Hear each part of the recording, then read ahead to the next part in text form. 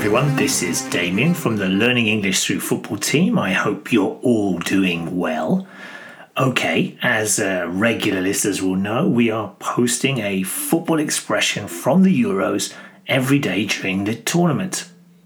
Yesterday, Damon looked at the expressions dipping volley and pull one back from the match between the Netherlands and Ukraine.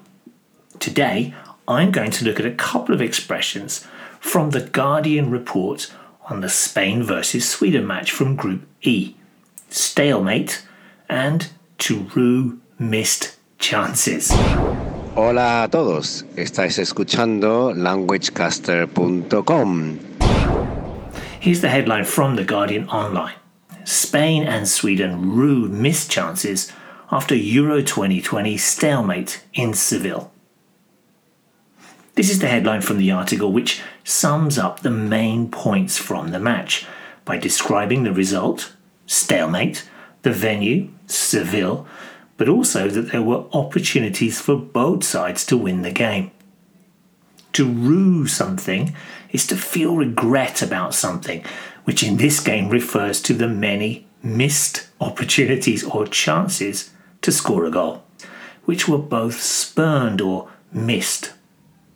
Now, a stalemate means that neither side can win and is often used in chess to describe a draw. So in this case, it refers to a draw, although it doesn't usually mean a goal-scoring draw, but instead a goalless draw, 0-0.